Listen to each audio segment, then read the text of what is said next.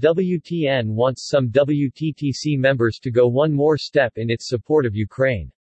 The World Travel and Tourism Council today in a press statement explained that travel and tourism businesses around the globe had come together to support Ukraine with millions of hotel rooms for refugees escaping the conflict. Jürgen Steinmetz, chairman WTN. This is commendable and appreciated also by travel and tourism leaders in Ukraine, but it's half a statement, said Jürgen Steinmetz, chairman of the World Tourism Network, WTN. WTN is the founder of the Scream for Ukraine campaign.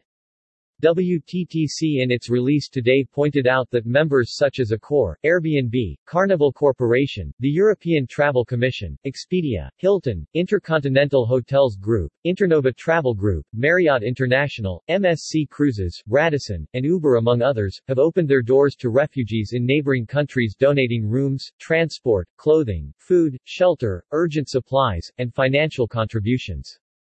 With 4.6 million Ukrainian on the run to seek safety in surrounding countries, and with Ukraine having the bravest citizen army in modern times, with war crimes being committed by Russia against civilians, Scream. Travel co-founder Odessa-based Ivan Liptuga, who is also the head of the National Tourism Organization of Ukraine said, "I think that the global tourism community shouldn't play in diplomacy. I don't believe at this time the global travel and tourism industry should be neutral to genocide. Tourism is a relatively small sector, but as well as all other sectors the full embargo of services and exports by the Russian Federation also in the tourism sector is important.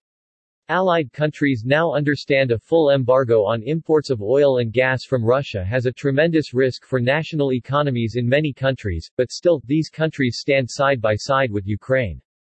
Ivan Liptuga, National Tourism Organization of Ukraine. Hotel chains and travel companies will not die without the Russian market and a strict boycott position against aggression and human rights. It is the minimum that they can and should do in this situation, said Ivan Liptuga.